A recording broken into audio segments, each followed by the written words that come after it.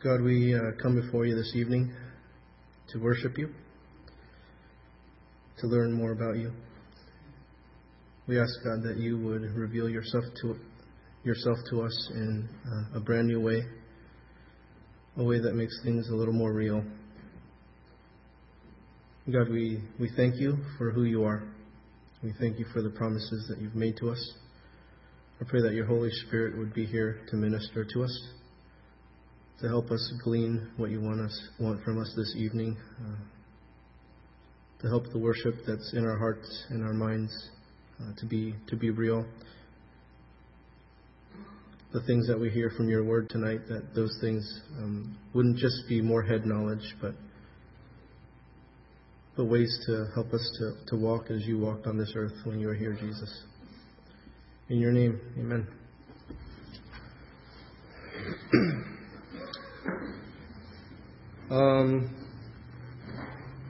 Many of you have asked about this transition that was mentioned and talked about. We spent last Sunday talking about it, and we also have spent last Saturday. We had several meetings about it. And for those of you who do not know, Todd resigned last Wednesday. If you have questions about it, we're going to have our board available. They'll be in the chapel after the service, as well as after I pray with people here. Also, we've set aside those care groups that you guys saw on the announcements Monday through Friday. Those are for you folks, not necessarily to get details and things like that, but it's to support you and pray with you through this time, as for some of you it might be a little bit more difficult than others. We've also set aside Thursday evenings to support and pray for the community here and see what God wants us to do and to ask for wisdom in this time. So that's what that transition's about. So during the transition, the board asked me to teach last week, and I did. And then after the service, they asked me to teach a series on a book, and I was glad I didn't say Isaiah, but the first thing that came into my mind was James. And so that's what we're going to be doing, is going through the book of James. Right after I said James, I said I should have said Philemon. Because I've committed for the next, I don't know, year? No, I'm kidding. Couple months to going through the book of James. And, Philemon, okay. I should have thought about it first. So James chapter 1, we're talking about trials and temptations. This music stand is trying me and tempting me to kick it. Okay. Some scholars and the Christian tradition actually say that James was the son of Joseph and Mary, making James Jesus Christ's half-brother. So can you imagine having Jesus as your brother? Why does your brother always get straight A's? It's like, he's God. He's God. You know? Why does he clean his room without us asking him? He's God. You know? And he wouldn't even really have to clean his room because he'd do like a fig tree thing, like, right? And be like clean. So it's like, it's not really fair, but it must have been a really poor upbringing for poor old James. But you know what? He ended up as a leader of the church anyway. And even with a perfect older brother, he didn't grow up with a bad or too bad of an inferiority complex. So we're going to be listening to one of Jesus' own blood brothers speaking on what's important in our spiritual lives. And James is probably one of the earliest epistles written, and it predates the Pauline epistles. I bring this up because there are some who believe James wrote this epistle to offset Paul's teaching on salvation through grace. But that can't be true, because James wrote it first.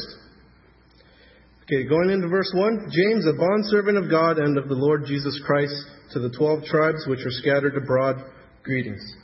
Okay, James is writing to Jewish Christians who live outside Palestine, or he's writing to Christians all over the known Western world at the time, this epistle. So we're not certain which group he's referring to, but what is really clear in the book of James is that he's writing from a Hebrew mindset. Okay, another thing that's certain about the book of James is that he is writing to believers. So the words in James are for those of us who believe that the Lord Jesus Christ is our Lord and Savior. It is guidance for those of us who know and worship Jesus Christ as our Lord. And you'll notice that James will repeatedly call his readers brothers, or some of your translations say brethren, which is often a term I use. What's up, brethren? So remember that James is writing from a Hebrew mindset, right? So when he uses this term brethren, it includes ladies. You're like, what? Right, bro? Because the Hebrew word ben, right, also means daughters unless it's specified in the context. Okay? So what he is saying is that he and his readers have something in common. That we are children of the same Father. So keep this in mind as we go through James, because James is going to be saying more convicting things, but this is to people he accepts and cherishes as fellow brothers and sisters in Christ. So something interesting in his opening is how James regarded himself. He saw himself as a bondservant of God and of the Lord Jesus Christ. He saw his blood brother Jesus as Lord and as the same category as God. Isn't that interesting? Triune, Trinity, you're the same as God. Doesn't say Trinity in the Bible, but there. So what is a bondservant? Simply put, it's one who obeys and listens to their master. It's someone who has renounced claims for any of their own rights. They've turned their lives over totally to their master. They don't consider their lives theirs anymore. They've cast away their personal ambitions, and they live solely to serve and please their master. Kind of like my Taekwondo students. No, I'm totally kidding. That's not what... So that's what James is alluding to, okay? As one who lives completely for Jesus Christ. His existence was solely to serve God. Verses 2 through 4. My brethren, count it all joy when you fall into various trials, knowing that the testing of your faith produces patience. But let patience have its perfect work, that you may be perfect and complete, lacking nothing. Okay, verses 2 through 4 deal with our proper view of trials, or what should be our proper view with trials. See, as we go through life, we experience many trials and many temptations. And what exactly is a trial or a temptation? It's anything that can draw me from my walk in the Spirit towards my walk in the flesh. And there's actually great value to this. Let's look at cars, for example. A car goes through crash test after crash test, not because there's some crazy sadistic dude that loves pushing buttons and watching the crash test dummy go through the windshield. Yeah, that's awesome, right? But it's because they want to prove the worth of that car, right? So that the engineers can notice something wrong, then they can address it and improve upon it, and then make some adjustments and changes. And they keep running the test until that they know the car is going to be able to protect the people inside from a potentially serious accident. And God allows us to go through these trials and temptations so we can prove to ourselves whether we truly believe what we think we believe. And we're given the opportunity to choose how we live. And when we're put through the test, we get to see if we're lying to ourselves, and it reveals our unbelief. It's important that our faith be tested because, we're so prone to deceiving ourselves. It's important that I don't think more highly of myself than I ought to. It's important that I don't live in a false sense of security. And we need to know the truth about ourselves, and so God allows the temptations so that I can know who I truly am. Think about taking a test in school. Very fond memories for many of you. See, the purpose of the test is to find out how much you've learned, right? That's what God does. He puts us through tests so we can find out how much we have learned. And man, it is really humbling when you thought you did well and you get a D, right? It's like, I thought I knew this stuff. But you don't, because the results don't lie. And trials are not so that God can prove to you how much He knows. He already knows how much He knows. Right? Like your teacher, they know that stuff. You don't have to prove what they know. So it's for you to find out where you stand. It's to give you a gut check to see if you can really turn the other cheek. To see if we can love those who hate us. to see if we can return good for evil rather than evil for evil. And it's a platform for us to prove our faith. In Deuteronomy chapter 8, verse 2, God led the Jews for 40 years in the wilderness to humble them and to test them so that they would know what was in their hearts and know if they would keep the commandments or not. God didn't need to see what was in their hearts. He already knew what was in their hearts. He wanted them to know. Jeremiah chapter 17 verse 9 tells us, the heart is deceitful above all things and desperately wicked. Who can know it? See, we're susceptible to deceiving ourselves. Being a follower of Jesus is more than just knowing the right things, but it's also doing the right things. And the devil knows the right answers to pass a theology exam. In fact, he'll score higher than you and I all combined. And he even believes that there's a God, because he's dealt with him face to face. Paul tells us in 1 Corinthians chapter 6, verse 9, do not be deceived. So God puts us to the test. He gives us these progress reports to tell the truth about ourselves. And it is in this trial that we can see who we really are. Because it's easy to trick ourselves when things are going well. Right? It's when things suck that we can see our true character. When things aren't good, when we can see the Spirit working within us because we know how we naturally respond to things. And it's only the Spirit that we can respond in a godly manner. It's in this testing that allows us to see the faithfulness of God. And it is God who designed such a beautiful way to enhance our personal development. James tells us to view trials as pure joy. Are you serious? This is hard, right? And it's actually a really strange response if you just kind of sit on it. You mean I'm supposed to like feeling bad? Like, how's that, you know? So usually the reaction to trials and hardships is not of joy, right? Usually we get annoyed or discouraged, upset, angry, and wonder, why me, God? You know, what did I do to deserve this, God? Like, how is it possible that me? I listened to my mom. I cleaned my room. You know, like, so trials usually result in a negative reactions, but as Christians, we need to look at adversity as an opportunity for growth. We have to choose to become better and not bitter. We can choose to walk in the Spirit or to walk in the flesh. And as Christians, we believe in an active, loving God who's involved in every second of our lives. That things aren't haphazard, God is in control, and there's a purpose to your trials. And it's these trials of our faith through difficult times in our lives that produces patience, produces perseverance, maturity, completeness. Take a look at kids. Do children develop patience or perseverance if everything is just handed to them? Do children mature if they never have to face any type of difficulty? If you notice some adults that can't handle difficulty as well, you can probably trace things back to their childhood. They were probably either children who never faced trials, or they were children who faced trials without someone loving next to them, kind of guiding them through the process. They were probably pampered through their difficulties.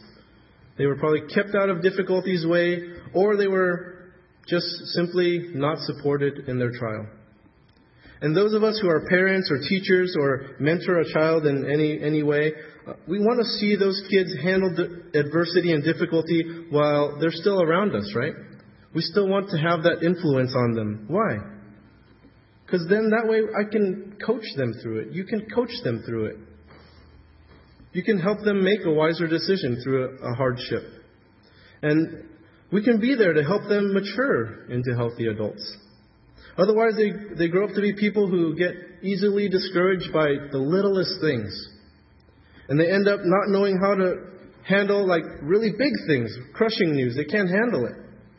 And instead of handling disappointments of life with maturity, they throw tantrums. They walk away from problems, stomping their feet, saying, I hate you. They go in their rooms, slamming their door behind them, saying, you don't love me. Sorry, I was just playing in my head what my daughters are going to likely do as teenagers. The joys of fatherhood. But it's all part of maturity. They go through these things, and we help them along, showing them how to deal with things properly. And hopefully they don't do those things, but if they do, well, we help them through it. We coach them through it. So something to keep in mind is that it's almost impossible to help people beyond your own maturity level. Keep that in mind as you deal with children, with friends, family, anyone else you can come into contact with. It's important for us to continue in maturation. And if we're able to see trials as means to blessings, it will definitely affect our attitude towards God. We would see that He's a good God, and that He only wants what's good for us, and that's why He allows trials. God wants to see us mature, and patience is what aids our maturation. Patience is a really funny thing. You don't become patient by trying to become patient. Right? It's not something that God just gives you either. Right? It's something designed in such a way that you have to develop it through trials. It's developed. You can't ask God, I want patience now.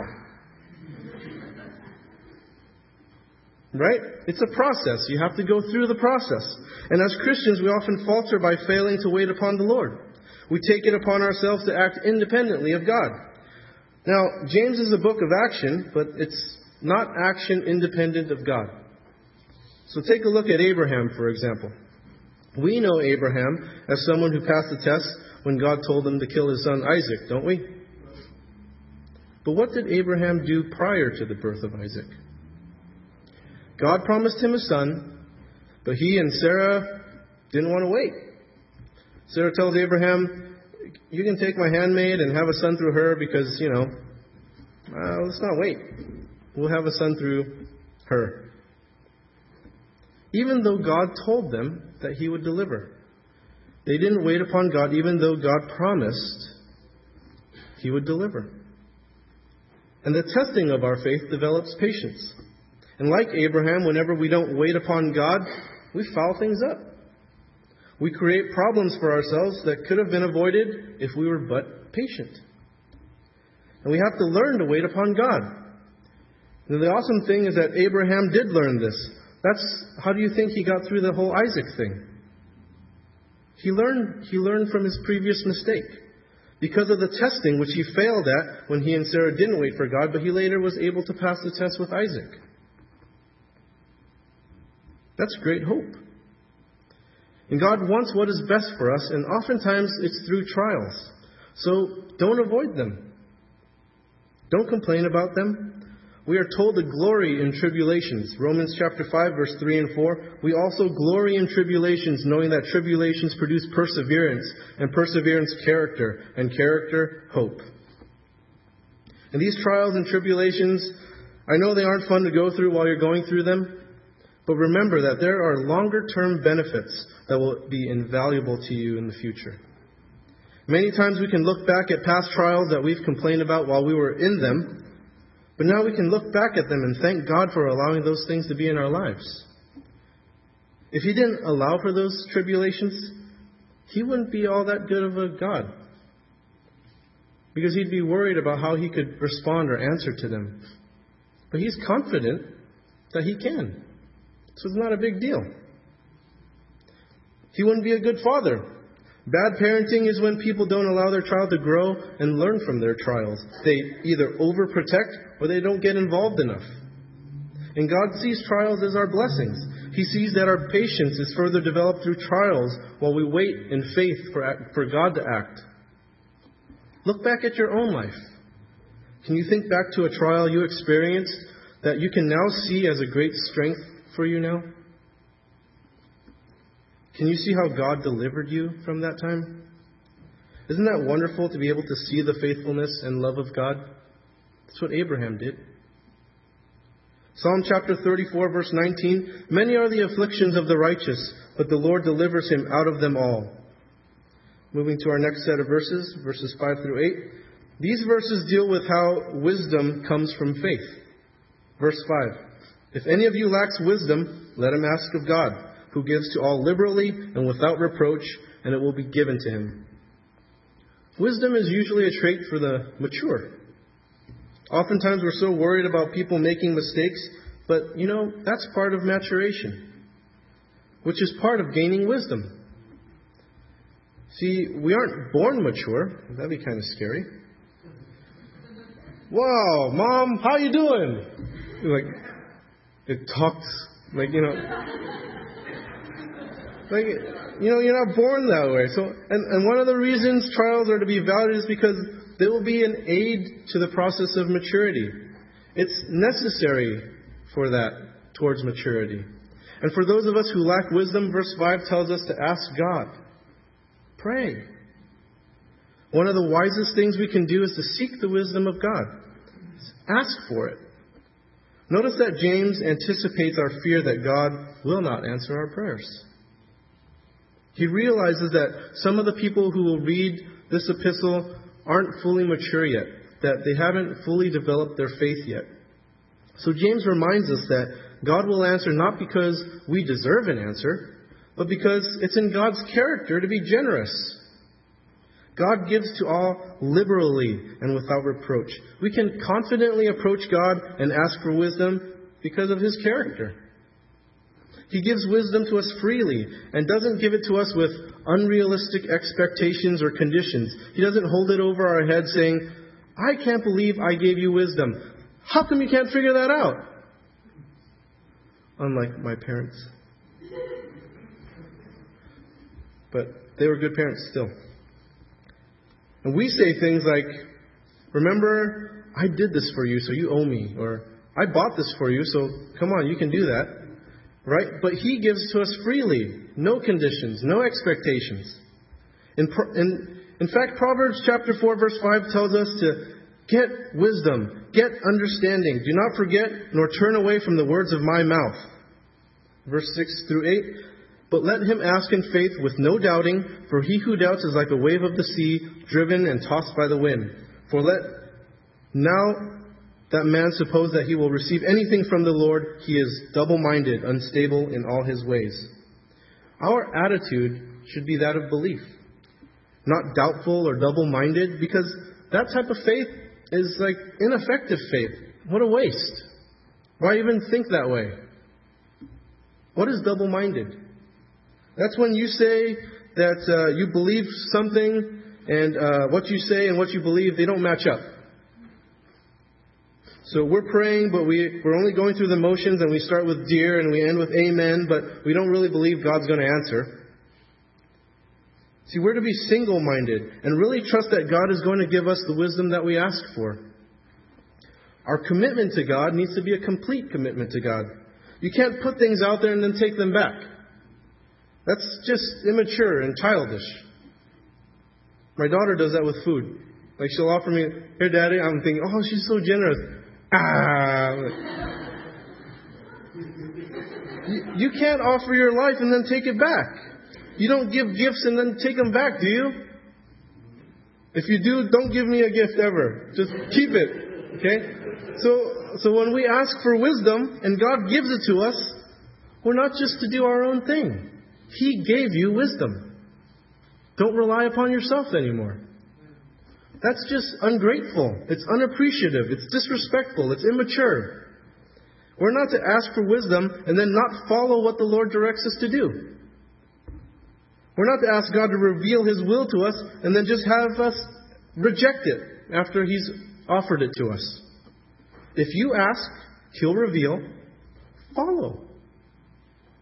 And if you don't know what God is doing or you don't understand, it's not time to take things into your own hands. That's what Abraham did. These verses tell us to not waver. Don't offer things and then take them back. Verses 9 through 12 address how humility and faith are our lasting glory. Let the lowly brother glory in his exaltation, but the rich in his humiliation. Because as a flower of the field, he will pass away. For no sooner has the sun risen with a burning heat that it withers the grass. Its flower falls, and its beautiful appearance perishes. So the rich man also will fade in his pursuits. Notice that if you are in a low position of faith, that you shouldn't be discouraged. It's in humility that there's glory.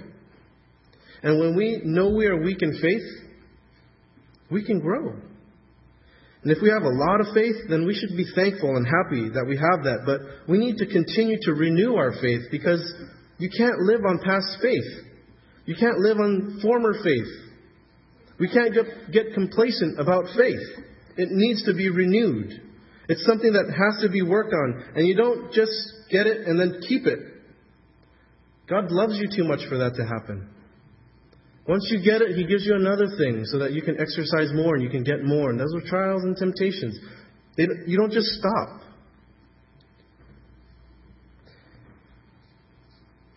Verse 12, blessed is the man who endures temptation, for when he has been approved, he will receive the crown of life which the Lord has promised to those who love Him. When we have stood the trial, we receive a crown of life. We have victory over our temptations. Isn't that a great feeling to be victorious? Who likes to run a race and come in last? Maybe you're really generous and you're beyond, you're Jesus or something. And you're I'm going to let everyone else win because I want them to feel great. And you just looking, oh, that's wonderful. Maybe like that, but responding to the Spirit and not to the flesh. What a great feeling to win battles over flesh. Have you ever done it? When there are choices in front of you where you have choices to make between spirit and flesh, and what to choose. So, do you choose to look at those inappropriate websites?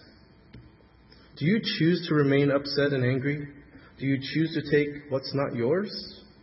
Do you choose to lie? Do you choose to say things you'll end up regretting? Have you noticed how horrible that all feels after? How embarrassed you feel and how you kind of despise yourself? But it feels good to make the right choices and respond to the Spirit and do the right things. It's an awesome feeling.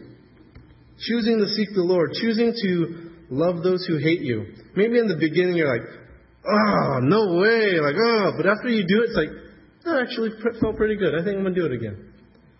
Turning the other cheek. Choosing to forgive someone who has offended you. Choosing to give out of your scarcity. Choosing to touch the untouchable. No matter where you are in life, maturity and strength come from withstanding a trial. We know we can withstand a trial because God loves us. And we can trust in that. And in response, we can express our love to Him by withstanding a trial without berating God or complaining to Him of the trial. Verses 13 through 15. Okay, these verses tell us how to view the real source of our temptations. Let no one say when he is tempted, I am tempted by God. For God cannot be tempted by evil, nor does He Himself tempt anyone. But each one is tempted when he is drawn away by his own desires and enticed. Then when desire has conceived, it gives birth to sin. And sin, when it is full grown, brings forth death. Okay, the source of our temptation is not God, but rather it's our own evil desires. This temptation is different in that it isn't testing to find out where you're at, but it's a solicitation to evil. Notice the progression of temptation here. One is tempted by one's own evil desires. Then when desire is acted upon, it gives birth to sin. Then sin, when it has grown, brings death. Let's talk about desire a little bit. Desire is natural, and in fact, it's God-given. Desire is not a sin. Jesus Himself desired. Luke chapter 22, verse 15. Then He said to them, with fervent desire I have desired to eat this Passover with you before I suffer. Paul desired. Philippians chapter 1, verse 23. For I am hard pressed between the two, having a desire to depart and be with Christ, which is far better. So desire is not sin. However, in the backdrop of every sin, there is desire. Verse 14, each one is tempted when he is drawn away by his own desires and enticed. Interesting terms here. This term drawn away, in Greek it's exelko. It's a hunting term. It describes game being lured away from its hiding place and into a trap. So is a man whose desire is used to lure him from the safety of self-control, of community, and into sin. The term entice, deleazo, is also a hunting term, but it's with fishing. How someone uses bait to catch the prey. Again, having desires in our lives is not sin. The temptation is not sin. Jesus himself was tempted, right? Luke chapter 4. And you'll notice that in each case, Satan appealed to a natural desire. He was trying to turn Jesus away from the path God wanted. And notice that sin is not part of God's process. Jesus was tempted, but he did not sin. The tests, trials, and temptations are part of God's process, but sin isn't. So when does the desire turn into sin? Well, we all have desires, and Satan sets out his traps. He attempts to draw us, and enticements. He attempts to bait us, and then we seize it, right? And the moment we seize it is when it's sin. When we turn our backs and seek the act of our flesh instead of the Spirit. When we desire the flesh more than the Spirit. When we turn aside from God's path in order to fulfill my own desire. That's when we've sinned. And within each one of us is this desire to be fulfilled. We're really very well aware that there's more to life and that there's a desire for more. Everybody wants it, right? God plants it in there. But people struggle with how their need for fulfillment is to be satiated, don't they? The struggle for fulfillment is further complicated when Satan comes along and tries to toss out this whole thing that we've been talking about with patience. He wants to throw us off our path that God has for us, and he wants us to cut corners, take shortcuts, to get something that's supposedly better. And often he does this by having us think that immediate fulfillment, that's your answer. That's what Satan did with Jesus. He tried to talk Jesus out of redeeming us. He tried to talk him out of going to the cross, trying to convince Jesus that there's a less painful way to do that. You don't have to suffer that much. That Jesus could have immediate fulfillment by just bowing down and worshiping him. You know, that's what the devil does now. He throws immediate fulfillment before us, just as he did with Jesus. And you know, he's really good at it. Really good. You know why? He's had all of human history to perfect his trade. He knows exactly what kind of trap you're going to fall into, what kind of bait he needs for you. He can specialize how he's going to get you. I like sushi. I already told him what I like. But he knows exactly what each one of you, what traps will work for you, what baits will work for you. And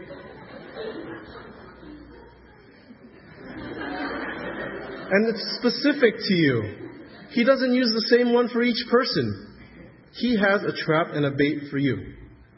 And he keeps telling us that we don't have to follow God's path. You know why? Because that's too hard. That thinking's just way too narrow. You don't have to follow the Word of God. That thing's outdated. What are you talking about? God's restricting your freedom. He's holding you back from what you can really have. That's how he got Eve. That was like the first human he was really good at it. God doesn't want you to have something good, Eve. He doesn't want you to be as wise as he. So, Eve, you can't eat of that fruit because you don't want me to be as wise. Why wait, Eve? Why be patient about it? You can have it now. Be as smart as God right now. He does that with us now. You don't have to be married to have sex. Do it now. You can afford that. You don't have to save. Forget the other responsibilities and financial things. Just buy it. Buy it now. You can cheat on that test. It'll help you get further in life. Copy the answer. You can take that one. No one will notice. You don't have one. Take it. Your spouse will never know. You're just a little buzz. You can control what you eat or drink. Just, one more. Have another. She's still wearing clothes. You know when to stop surfing the net. Take a look at another page. You can take care of your own problems. You don't need help. Anything to indulge the flesh and have fulfillment now is what he will throw at you. Anything. It's all about turning you away from God. Satan is not dumb.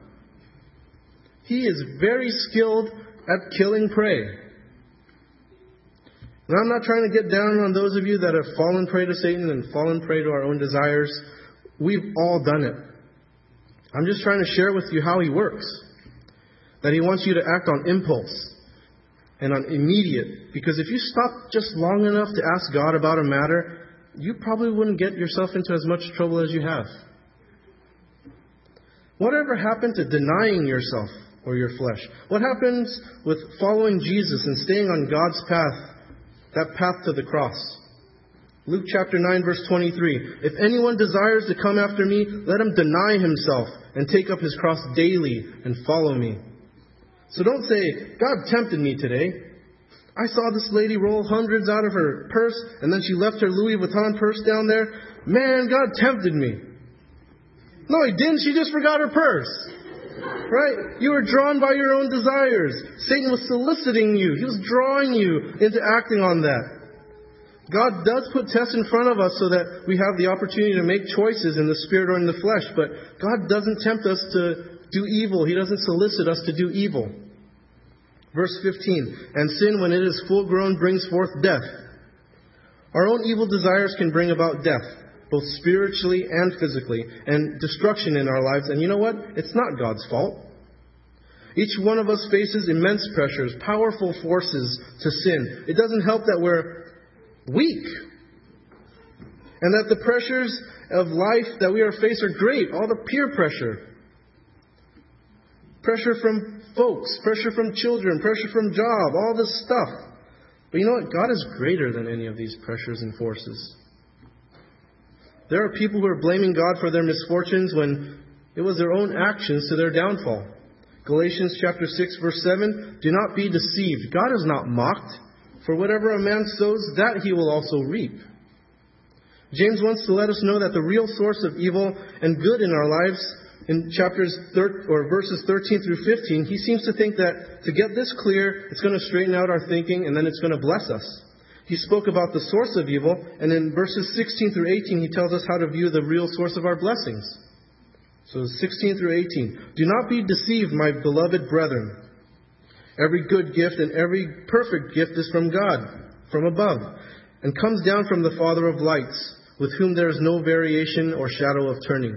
Of his own will he brought us forth by the word of truth, that we might be a kind of first fruits of his creatures. The words gift are interesting in verse 17. Same word used in English, but two different Greek words. The first gift in the verse is this word dosis. It refers to giving, or the act of giving. It's referring to a giver. So this first gift is saying every good gift that's given, or it's saying every good giver is from God. The second gift mentioned in that verse is this Greek word dorema. This is referring to a gift. The second gift is referring to the gift of God. God's love, God's grace, God's mercy, God's goodness, his kindness comes from above. The source of good gifts, whether the actual gifts or the giver of the gifts, comes from God. Verse 17 tells us that God is faithful, unchanging, and trustworthy in a changing world. Malachi chapter 3, verse 6, I am the Lord, I do not change. Isn't that great? He doesn't change the rules. They're the same for everybody. What was the same for Peter, Paul, any disciple you can name back then? It's the same for us. They don't get some special treatment. We're all treated the same. God treats you the same as he treats the Apostle Paul. Unlike us, I treat my daughter better than any of you. You would treat your kids better than me. God views you the same. The way that he loved whoever you think he loves more, he loves you just the same. Isn't that interesting that Satan's quite the opposite? He always tells people how some truth doesn't apply to them, how, you're the exception, right? You guys can have sex with each other because you guys love each other and it's the same. How can you have faith in God if he changed all the time? Verse 18, of his own will he brought us forth by the word of truth, that we might be a kind of first fruits of his creatures. According to verse 18, what will these truths produce? It gives birth to our spiritual life and growth so we could be the first of many more truths that are yet to come. If we learn the truths here, we could be at the beginning of a great spiritual growth. And there's something interesting here. It says, of His own will. Out of God's own will, He brought us forth. He chose us. Despite of who we are, He chose us. Isn't that great? He accepts you even for all your past faults, your current faults, and your future faults. And there's nothing more or less that you can do for God or to God for Him to love you any more or any less. You are saturated with God's love. He can't give any more, and He won't take any back. He's immutable. He does not change. You can't make Him change. He loves you, and there's nothing you and I can do about it. What you can choose is whether to accept it or not. He won't force it upon you. But you know what? Know that He loves you. You just need to accept it. There's nothing in the world that you can do to make God not love you or love you anymore. The only way that James and other Christians can say they are bondservants to Jesus is because they are confident that the love of God will never change. And all the trials and temptations that are laid before you are because He loves you. It's not so you can just say and do the right things here on earth. It's so that the testing and what you learn from those things, it frees you. So that the desires you have don't get the best of you. That you don't get trapped. That you don't get lured, baited, and caught by Satan. It's for us to gain understanding and wisdom in a chaotic world. It's for us to mature and look at things with eternal perspective rather than fulfilling the immediate and continue on as immature children. If you feel you don't know God, I encourage you to come up here after the service, pray with someone here, go into the room, pray with someone. If you ask God to reveal Himself, He will. He gives freely. No conditions attached. If you feel you've misunderstood God, come up here and pray with some folks. Talk things out. Just talk. God will reveal Himself to you if you would but ask. If we as a church or as individual Christians, we've misrepresented God to you, please accept my apology. I'm sorry. We're sorry as a church. But one thing has never changed despite us being rotten people or rotten church. God's love. That has never changed. Please accept it. And if you have questions about it, you can come up to me after the service. I'll be up here or any of the prayer people here. And we can talk about it. Let's pray.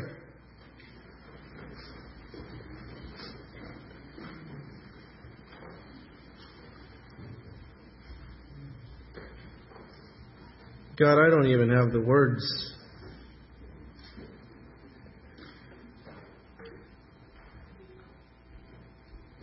You're fantastic.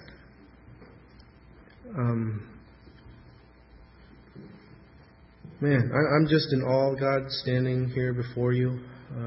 The way that you bless us with trial and tribulation. That you have enough confidence in us that we would come seek wisdom from you and ask of you. That you have enough confidence in yourself that you would just be able to take care of anything that comes our way. We thank you that you're in control. We ask, God, that you would help us to do the right things. I apologize when we ask for wisdom and we take back by acting out on our own. God, we need your wisdom. In a time like this, we need your wisdom. And Lord, please, we know you give it freely, you give it without condition, and we just ask that you would give us a sensitivity to be able to decipher through all the muck and stuff and just kind of focus on your path for us. In Jesus' name, amen. Guys, God's in control. The things that we're going through as a body, He's confident in Himself. It's just for us to prove to ourselves where we stand. We're here to pray for you guys. We'll see you hopefully every day of the week. Bye.